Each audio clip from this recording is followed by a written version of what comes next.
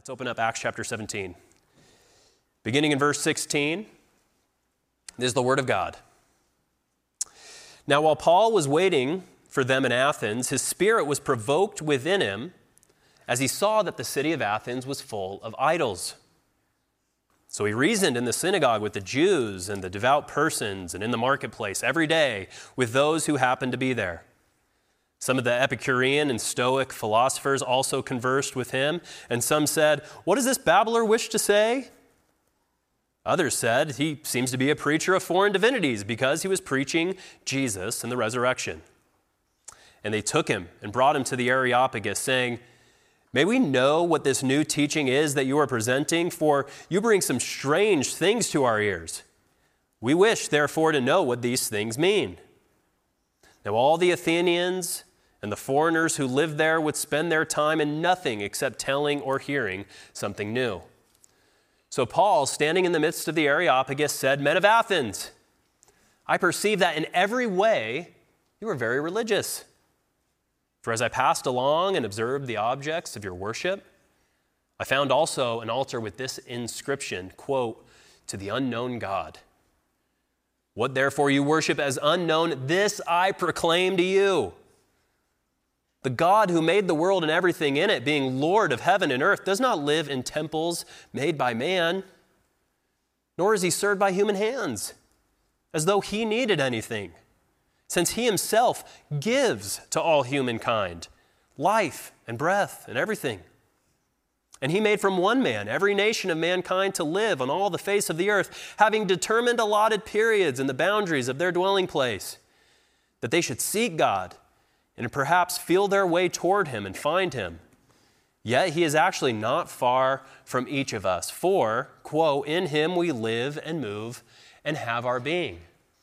As even some of your own poets have said, for we are indeed his offspring. Being then God's offspring, we ought not to think that the divine being is like gold or silver or stone, an image formed by the art and imagination of man. The times of ignorance God overlooked. But now he commands all people everywhere to repent, because he has fixed a day on which he will judge the world in righteousness by a man whom he has appointed. And of this he has given assurance to all by raising him from the dead." Now when they heard of the resurrection of the dead, some mocked, but others said, "We will hear you again about this." So Paul went out from their midst. But some men joined him and believed, among whom also were Dionysius the Areopagite and a woman named Damaris, and others with them. This is the word of God. Let's pray together. God, we believe what we just sang about you is true, that you are holy. There is no one like you. There's none beside you. And God, we need you to open up our eyes in wonder to behold the mysteries of your word, to behold the things that you have said, the things that you've inspired by your Holy Spirit for us, your people, to hear. We pray that you would do just that you would open up our eyes, open up our ears, our minds, that you, Holy Spirit, by this teaching would convict, that you would encourage, that you would comfort. God, in whatever way we need to hear your word, we ask that you would do that in our hearts. And we also ask that your promise would be true, which it always is, that your word will never return void. Do with it what you seek to accomplish. And we pray this all in the name of our King, Jesus Christ. Amen. Some of you don't know this. Some of you do. I went to school at Vanderbilt University in Nashville. It's really interesting that the school was built in 1873, immediately following the Civil War. And it's an interesting story of how the campus came to be, the school came to be. The maker of the church, or the person to first put down money for the building of the university, was a man named Cornelius Vanderbilt. And it's funny, Vanderbilt was close to death, and he was told by a friend that your soul is in eternal danger. You have to give back in some way. So he gave away $1 million, gave it to some people in Nashville, built a school in his honor, and the rest is history. And if you've been around Vanderbilt, it has a really rich history. They had this is just the history of the people who have gone to Vanderbilt. 54 members of the U.S. Congress, 18 foreign ambassadors, 13 governors, 8 Nobel Prize winners, 2 vice presidents, 2 Supreme Court justices, and 1 pastor. From what I hear, he's okay, too. And when you walk on campus, you feel that rich history, everything about it. You feel this history. There's cobblestone walkways, like manicured lawns. The central building of the whole campus is called Kirkland Hall. It's 6 stories high. It's made out of red brick, really old school red brick, and it's got this Gothic architecture and Victorian architecture kind of mixed into one. You can also, when you step on campus, you can feel the academic rigor of the place. The campus is in the heart of the city, but it's dead quiet. When you're in the middle of the campus, you can't hear anything. It literally felt like you were in an ivory tower. People really were separated and secluded from the busyness of life to devote their time to reading books and writing papers. You felt that everywhere you went. It just screamed academic prowess and cultural influence. But you felt alongside that was something else. Alongside the history and the prowess and the influence, you also felt how morally deceived and spiritually dead the campus actually was.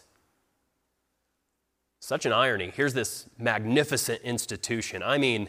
You feel it everywhere. On the surface, impressive, sophisticated, accomplished.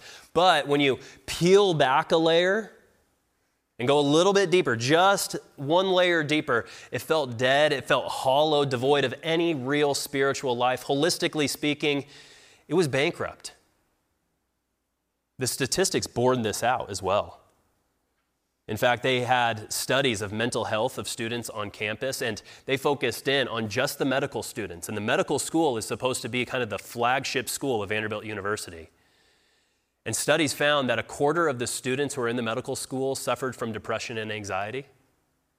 And 1 in 5 had admitted to abusing alcohol and drugs in order to alleviate stress, the stress that they felt just from being on campus at the school. One professor who kind of led this study on the mental health of these students, speaking about mental health at Vanderbilt, he said, quote, "Unfortunately, we're going in the opposite direction. There is a perfect storm of faulty existing structures and massive levels of current stressors on campus." It's such an irony. On the surface, historic, affluent, academics, influence, culture, but peel off a layer and you just see it's going in the opposite direction. Spiritually speaking, they're bankrupt, void, dead. The last time we left Paul has really become like the central figure in the book of Acts, written by a man named Luke. The last time we left Paul, he was at the ends of the earth. He was teaching the message of Jesus, starting new churches throughout the Roman Empire. He was witnessing to Jesus as Jesus had told his church to do. We remember at the beginning of the book of Acts, and we've returned to this text over and over, Jesus gave his church a very specific mission. His very last words were these. He said, "You, my disciples, my followers, my church, you will receive power when the Holy Spirit has come upon you, and you will be my witnesses. First in Jerusalem, and in all Judea and Samaria, and ultimately, you'll find yourselves at the ends of the earth." It's where we left Paul last week. He's at the ends of the earth. He's in northern Greece. And in northern Greece, he found himself in these 2 cities, Thessalonica and Berea. But it was the Thessalonians who agitated Paul so much because Paul's teaching was so clear, it was so direct, it was so pointed. They agitated Paul to the extent where he had to flee from northern Greece, and he's found sanctuary here in Athens at the beginning of Acts chapter 17, verse 16. And as Paul arrives in Athens, notice what he saw. Paul's waiting for Timothy, he's waiting for Silas, his companions, to come and meet him. And we read that Paul's spirit was provoked within him as he saw that the city was full of idols. In Athens, Paul finds himself in a city it's a lot like Vanderbilt. Rich history, cultural influence, intellectual life. Athens, after all, on the surface, it's thriving, right? It was the home of poets and philosophers, cultural artifacts, art, statesmen. It was the home of Socrates, Pythagoras. You remember his theorem? Me neither. It was home to Plato, Aristotle, Alexander the Great. Yet, Paul's spirit's provoked within him. He feels this tension on the surface. Okay, yeah, it seems good, but peel back a layer. Spiritually speaking, this city is moving in the wrong direction. The text says, everywhere he looked, he saw the city is full of idols. He looks over here, he sees a temple to this god. He looks over here, he sees a shrine to that god.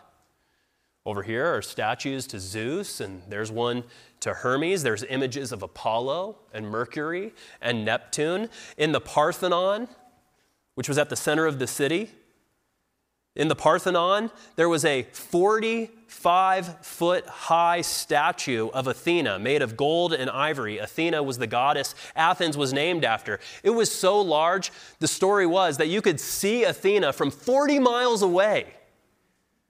That's how prominent idolatry was in this city. Everywhere Paul looked, he saw idol after idol after idol, false god after false god after false god, and his spirit is provoked because they don't know the true God. Surrounded by gods, they don't know the true God. It's a vibrant, religious city, but in reality, it's going the opposite direction. Do you see the irony?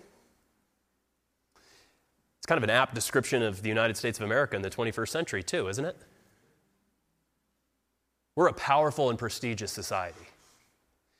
We still have the highest GDP of any nation that's ever existed, but still, compared to other societies today, still highest GDP per capita. No other society throughout human history. If you were to go and ask somebody in the Middle Ages, can you imagine a time where people will make this much money and have this much wealth? And we're just talking about average Americans, people like us. They would have no framework, no concept for that kind of wealth.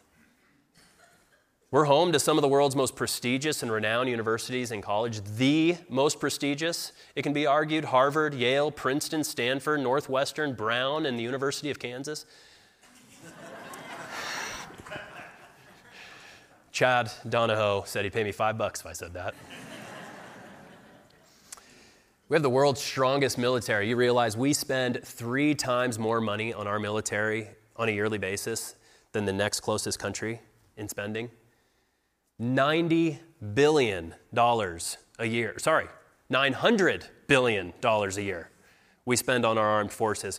The next country that comes closest is China, $292 billion a year. Prestigious, affluent, and we're religious on top of it. It's not a popular term to say that we're religious, so let's call it spiritual, right? We're a spiritual culture. Statistics are a bit dated, but this comes from a Pew Research data set. The data set says around 80% of Americans say they believe in God. 74% of Americans say religion is very important in their lives. The same percentage, 74% of people in the U.S. say they pray at least daily. Which is interesting. They pray a little bit more than me. This is a telling statistic. 71% of those surveyed said at least once a week they felt spiritually at peace and felt a sense of well-being with God. We don't have a problem with God in general as a society, as Americans. That's not a problem with us. But under the surface, peel back a layer, do we know the true God? Ask anyone. They believe in God. Of course, we're from America. We believe in God. Generally, as a concept, of course we believe in God. But do we know the God? The God who created us and calls us to live every part of our life for His glory and for His purpose, making Him the center and the foundation of everything we do as human beings. That God. The God who supernaturally works miracles and powerfully gives us new life. The God who parted the Red Sea, rained bread down from heaven, brought water from a rock to quench the thirst of His people, brought down the walls of Jericho by the shouts of His people, and rained fire and sulfur on His enemies we know that God? The God who exists eternally in three persons, Father, Son, Holy Spirit, in a perfect relationship of love and mutual outpouring and giving. The God who commands human events and thrones and dethrones kings and princes at his will. The God who rebukes evil and darkness, casting out demons, overcoming powers of spiritual darkness. The God who's directing every detail of human history and directing every minor detail of our daily existence. The God who is so close and so personal to each and every one of us that he says he knows the number of hairs on your head. The God who created the galaxies and has a particular specific name for each and every one of them. The God who's supremely forgiving, supremely merciful, supremely gracious, and supremely loving, and supremely just, supremely righteous, supremely holy, supremely awesome and magnificent. The God who is infinite, eternal, and unchanging, unyielding in his character, who commands humanity to obey his will and obey his divine law because that law is a reflection of his perfect goodness and character. The God who became a man, born of a virgin in the first century, the God who was willing to become a finite human being, to be born as a carpenter's son, and then to be publicly crucified, mocked, and betrayed by humanity because of our rebellion against God. The God who now lives personally and truly inside every human believer, the Holy Spirit, who now empowers human beings who trust in Jesus to become more and more like Christ. The God who will one day judge the living and the dead for every careless deed carried out. The God who, as we speak, is worshiped and adored by every creature in heaven, worshiped and adored by every angel in existence as they cry out, "Holy, holy, holy is the Lord God Almighty who was and is to come." Do we know that God? We're spiritual. We believe in a God. Pray to a God, say God's important in our lives, feel at peace and a sense of well-being with God in general. But what about when you peel back a layer? The Athenians, they're literally making up gods. Literally making up gods, idols. They're everywhere. A God for everything in every circumstance in every region. And we think, that's so silly. How could they do that? It's so odd. I can't believe they would do that. But don't we do the same thing? I'd wager if we were to go ask 100 Americans on the street, who is God? I'm pretty sure we would get 100 different definitions of who that God actually is. We think it's silly to create gods, but we create gods naturally out of our imagination, our existence. We think God is one way, and when the Bible says something different, we say, no, that's not my God. I don't believe in that God over there. I believe in this God. It's a lot like that movie came out about a decade ago. It was based off that 1974 book, Stepford Wives. Remember the Stepford Wives? There were men at control of the city, and they kind of created this campaign to kind of brainwash all the women to be kind of customized wives for these men. Wives that they were comfortable with, wives that they defined, they customized, they created, wives that they thought up all on their own that would suit them. That's the kind of God that we have in America, isn't it? A Stepford God. Sure, we don't make gods of stone, gold, silver, but we have no problem imagining our God that we define, we create, we're comfortable with, that we've thought up all on our own. All the while, we don't know the true God. That's why John Calvin, he's a 16th century thinker, pastor, writer. He said, quote, "The human heart is a perpetual factory of idols." What he meant was we don't have to make gods of stone and gold. No, we just naturally make up a God that we're comfortable with, a God that suits us, a God that we customize, a Stepford God. And Paul's spirit, he's in Athens. He sees all this. His spirit's provoked. There's this tension because Athens, though they're religious, though they're spiritual, the city is full of idols. They don't know the true God. Everywhere he sees, under the surface, they're going in the wrong direction, and they don't know it. They don't know the true God. And notice what his responses to this. Verse 17, notice what Paul says as a response. First, we see verse 17, that Paul, after seeing that the city was full of idols, reasoned with them in the synagogues, with the Jews and the devout persons, and in the marketplace every day with those who happened to be there. He tells the Athenians about the true God. He tells them about Jesus, which is interesting. They believe in gods that they've made in their own image. God has said, I'll do you one better. I'm going to send humans, a human, Jesus, to be my image on earth. That's the true God. So he goes and tells them about Jesus, how Jesus is truly God, how he created heaven and earth, how he speaks about his death for our forgiveness by his crucifixion. He talks to them about Jesus, who was resurrected from the dead. No other person in history has died, stayed in the grave for 3 days, and then rose again from the dead to exist forever, except for Jesus. He's the only one. He talks to them about Jesus as the Savior of humankind and how there is salvation only in him. He tells them about the true God, the God they do not know. As he's doing this, philosophers overhear him. You see verse 18, that some of the Epicurean and Stoic philosophers also conversed with him. And some said, what does this babbler wish to say? They don't understand Paul, not because Paul is unintelligible, but because they're so unfamiliar with what the true God is actually like. So they ridicule Paul. What is this babbler talking about? That word babbler, it's the Greek word spermologos. Spermologos. It literally means seed picker. And the idea comes from chickens, where chickens would just peck indiscriminately at the ground for any seed that they saw on the ground. They're saying, that's Paul.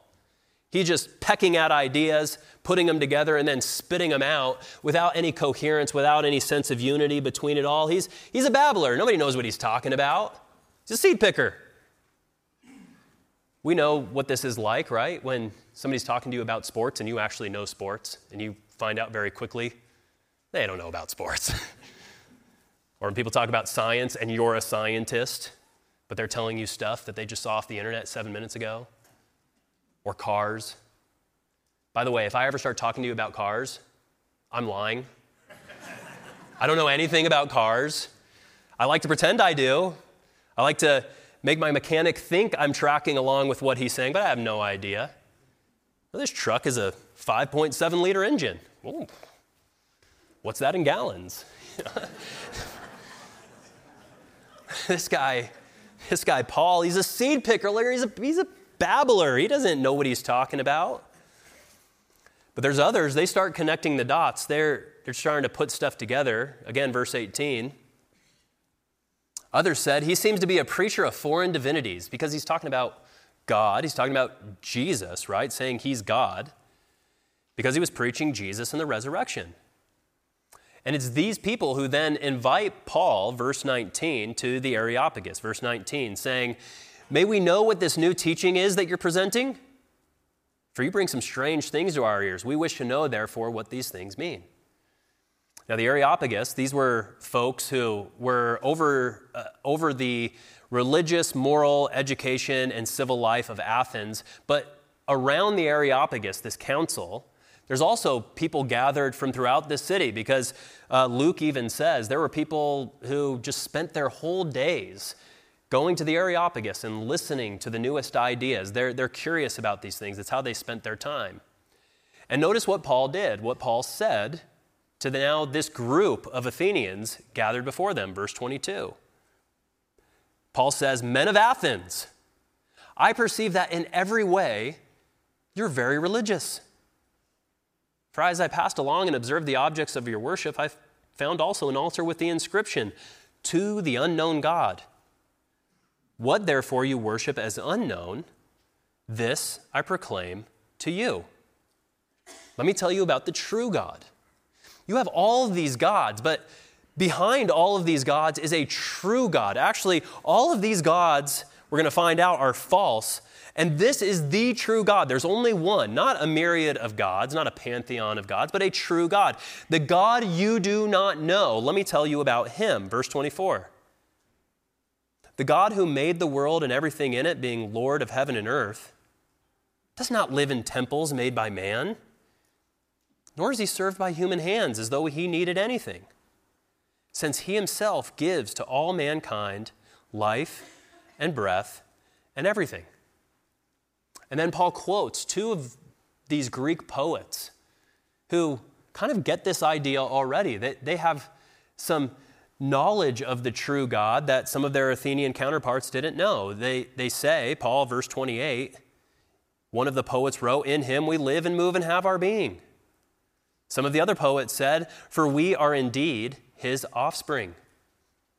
But look back at verse 25. This is key. God is not served by human hands. Verse 25, he says, as though he needed anything, since God himself gives to all mankind life and breath and everything. God isn't served by human hands, served by altars. He's not served by our offerings in some way. This is the fundamental difference between the true God and idols, false gods. You could even say this is the fundamental difference between Christianity and just mainstream general spirituality. Mainstream spirituality says, well, we know what God is like. We give to God a little bit, and he gives back to us. We give God some of our time. We give him a bit of our money. We offer him prayers now and then. We visit church on holy days. We pay our respects and thank him. We acknowledge his existence. We take time to quiet ourselves. We take time to feel his presence now and then. And as a result of us giving to God, he then gives back to us. He looks after us. He gives us inner peace. He helps us out financially. He gives us good health and protection and blesses our family. That's what God is like. You give an offering to Zeus, he doesn't strike your city with thunder. You give an offering to Mars, and he's going to help you in battle. He's going to go and help you defeat that other enemy because he's going to now be on your side. We offer respects and prayers to Poseidon, and he's going to help us navigate a safe journey across the sea because that's always a treacherous thing. It's always kind of scary. In essence, you scratch my back, I'll scratch yours. That's what idolatry is. We'll scratch your back, God, and then you in return, you give us something back. That's general spirituality, that's idolatry, false worship, writ large, in its garden variety. I'm a Christian and I do this. Because our hearts are full of idols, aren't they? I do this all the time. God, I'll pray to you sincerely and repeatedly, and if I do that, I know you're going to come through. I know you're going to help me out. You're going to help me preach a killer sermon. How's it going, by the way? Do I need to pray harder? God, if I do this thing for you, if I have pure eyes, if I have a chaste heart, then I know you're going to keep things peaceful in my house and help my kids succeed. I just know you're going to come through in that way, God. God, if I avoid this sin, because I know you don't like that sin, even though I still kind of like it, I know if I avoid this sin and I just know that if I kind of bracket that out of my life, then you're going to help me professionally, you're going to help me succeed in this way. I think this constantly. God, if I scratch your back, I know you're going to scratch mine. Paul says that is fundamentally 180 degrees at odds with Christianity. Idols are served by human hands. Idols need our offerings. Idols need our sacrifices and self-abasement. The true God is not served by human hands as though he needed anything. He's the creator of it all anyway. What could we possibly give God that he himself does not already have? No, he's a giver. He gives freely. He gives us everything, life. He gives us breath. He gives us blessing, even though we don't deserve them. In fact, what the whole emphasis of Scripture is that we deserve the exact opposite. We don't deserve God's blessing. Paul talks about this in other places. In fact, in a letter that he wrote to a church in Rome, Paul made it very clear. He said, if you want what God deserves, this is what we all deserve. He says the wrath of God. The wrath of God is revealed from heaven against all ungodliness and unrighteousness of men who by their unrighteousness suppress the truth. For what can be known about God is plain to everyone, because God has shown it to everyone. God's invisible attributes, namely his eternal power and divine nature, have been clearly perceived ever since the creation of the world in the things that have been made. So all people are without excuse. You see what Paul is saying here? He's saying everyone knows that there is a God. You look at the creation, and right behind that creation, you know there is a divine, all-powerful creator behind it who deserves my worship and obedience. Everyone knows it. You can pretend like you don't know it, but Paul says it's clear to everybody, and everybody, because they know it, suppress that truth because that truth is a little bit uncomfortable. He goes on and says, for although they knew God, they did not honor him as God or give thanks to him, but they became futile in their thinking, and their foolish hearts were darkened. Claiming to be wise, they became fools. That's how all idolatry is. All idolatry that doesn't acknowledge the existence of God. It's always couched in, this is sophisticated, this is wise, this is how forward thinking looks. But really what it is it's foolishness. And what they do, verse 23, is they exchange the glory of the immortal God for images, idols, resembling mortal men and birds and animals and creeping things. Therefore, God gave them up in the lusts of their hearts to impurity, to the dishonoring of their bodies among themselves, because they exchanged the truth about God for a lie and worshiped and served the creature rather than the Creator, who is blessed forever. Amen. You see what Paul's saying? He's saying our heart's a factory of idols. We're built this way to where we know this truth about God, but it makes us uncomfortable, so we suppress that truth about that God. And instead, what we do is we make up gods of our own spirituality, our own presumptuousness. We create gods that make sense to us, Stepford gods. And because of our idolatry, Paul says what we deserve is God's judgment. Because we make gods that are in the image of our own imagination, we deserve his wrath, which is revealed from heaven against all ungodliness and unrighteousness of men, who by their unrighteousness suppress the truth. Yet God does not give us that. God does not give us what we deserve.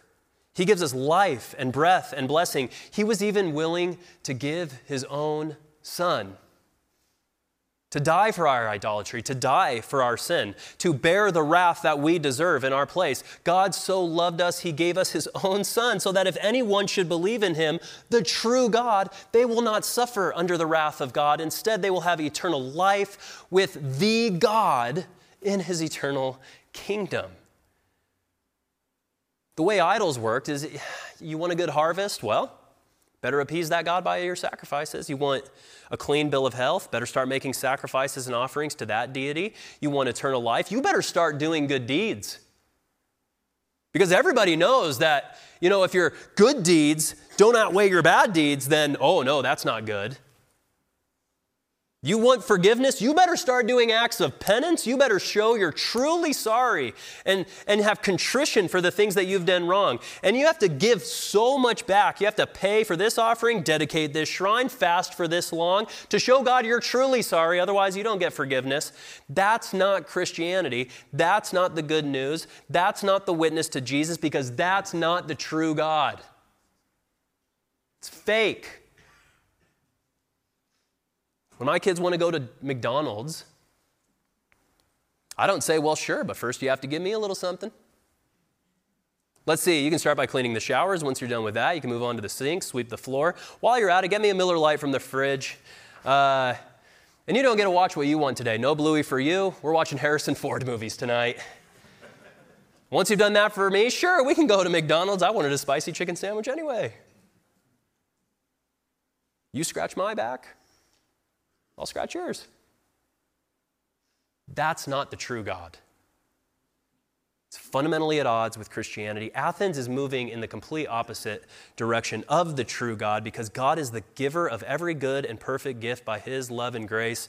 He was even willing to give his only Son to die in our place and to rise again from the dead, even though we don't deserve it. Our God is a giving God. We can give him nothing that will earn his approval. Instead, God approves of us, and then we give willingly as a result.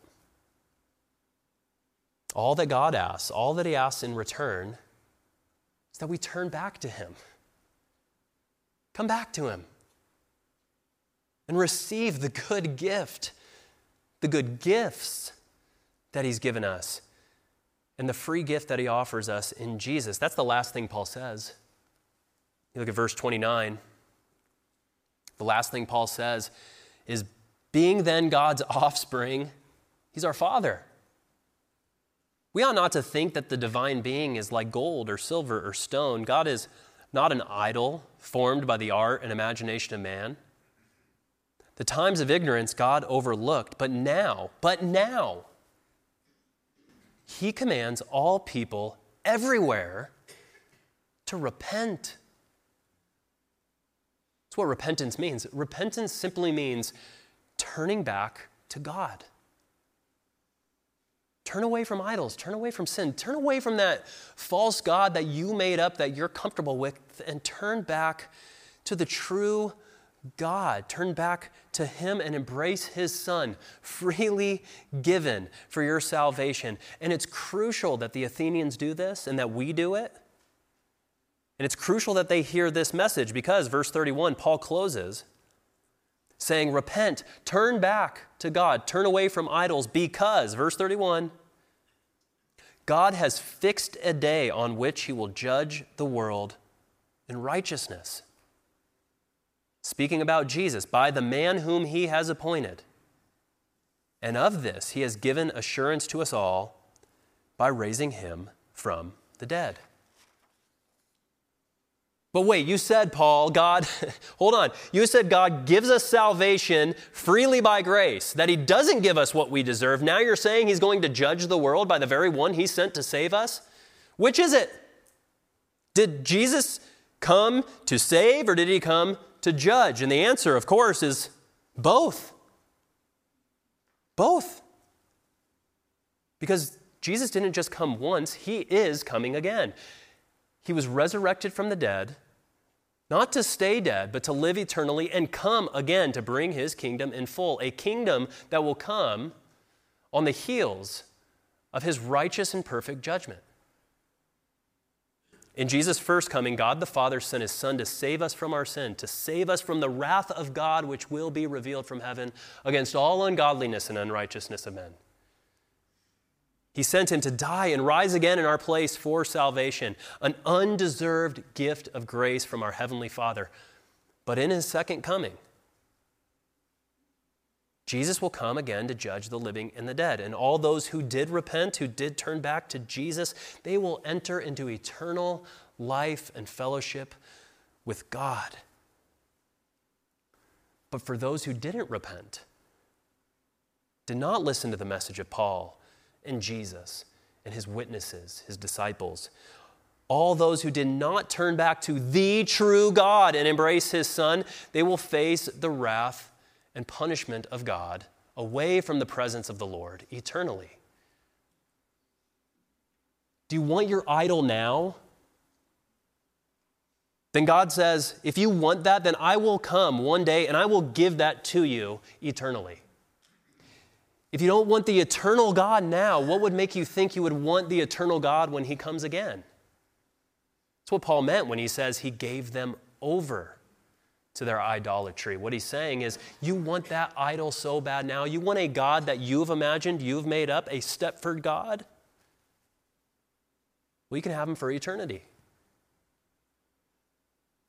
And God has given us assurance that this day of judgment is coming. The day's fixed, he says.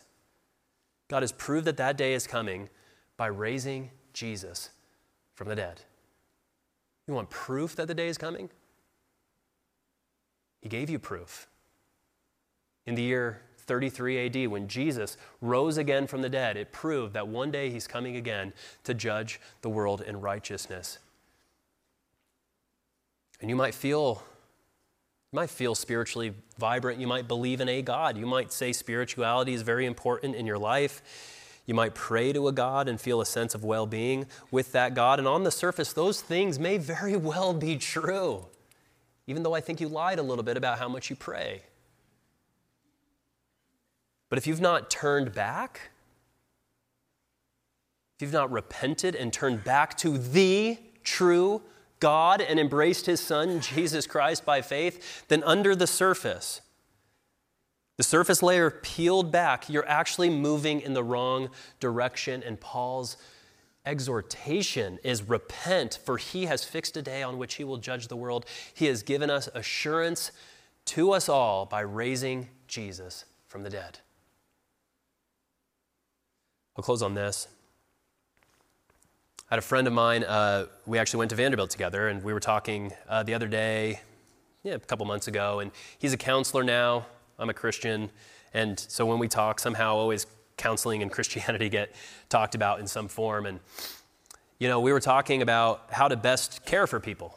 So I'm a pastor. It's something that I like to do. He's obviously a counselor. He cares for people, and I know his heart's in the right place, but we were talking about these things, and he said, I'm careful in my counseling to never tell people that they have to change their mind. In other words, that they don't have to repent. They don't have to turn in their thinking around anything else. And his heart's in the right place. I know kind of what he means by it. But he said, the reason I don't do that is because in that, it's just flooded with this idea of unkindness. It's just unkind to people. Friends, there's nothing more kind. There's nothing more kind than turning back to God and turning to Jesus. There's nothing more kind. Because when we do that, we receive his grace. We receive his love. He walks with us through life. He assures us that he loves us. When we turn back, when we repent, when we embrace the true God, there is nothing kinder that we can do for a person. That's why Jesus' first words of public ministry, do you know what they were? Repent. Turn back to me. Believe in the good news that God so loves you, he was willing to give Jesus a gift none of us deserve. Repent. Let's pray together.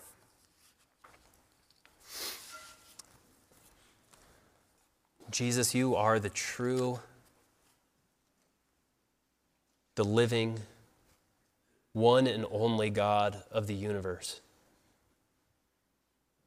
You, Jesus, are greater than we can possibly imagine. You are more compassionate, more kind, more righteous, more holy, more magnificent than we could ever possibly imagine on our own. And God, we come before you and we confess that there are so many things in our life that we just don't turn to you in order to live our lives. We don't turn to you, and we don't make you the foundation of our life. We're much more comfortable with a God that's not you. And Jesus, that being the case, we need you to help us to repent. We need you by your Holy Spirit, whom you promise. We need you to turn our hearts in repentance away from the false gods that come out of us naturally, and help us turn to you, the living and the true God, who is a giver of every good and perfect gift poured out on us undeserving sinners. Jesus, help us to do that. We pray in your mighty name. Amen.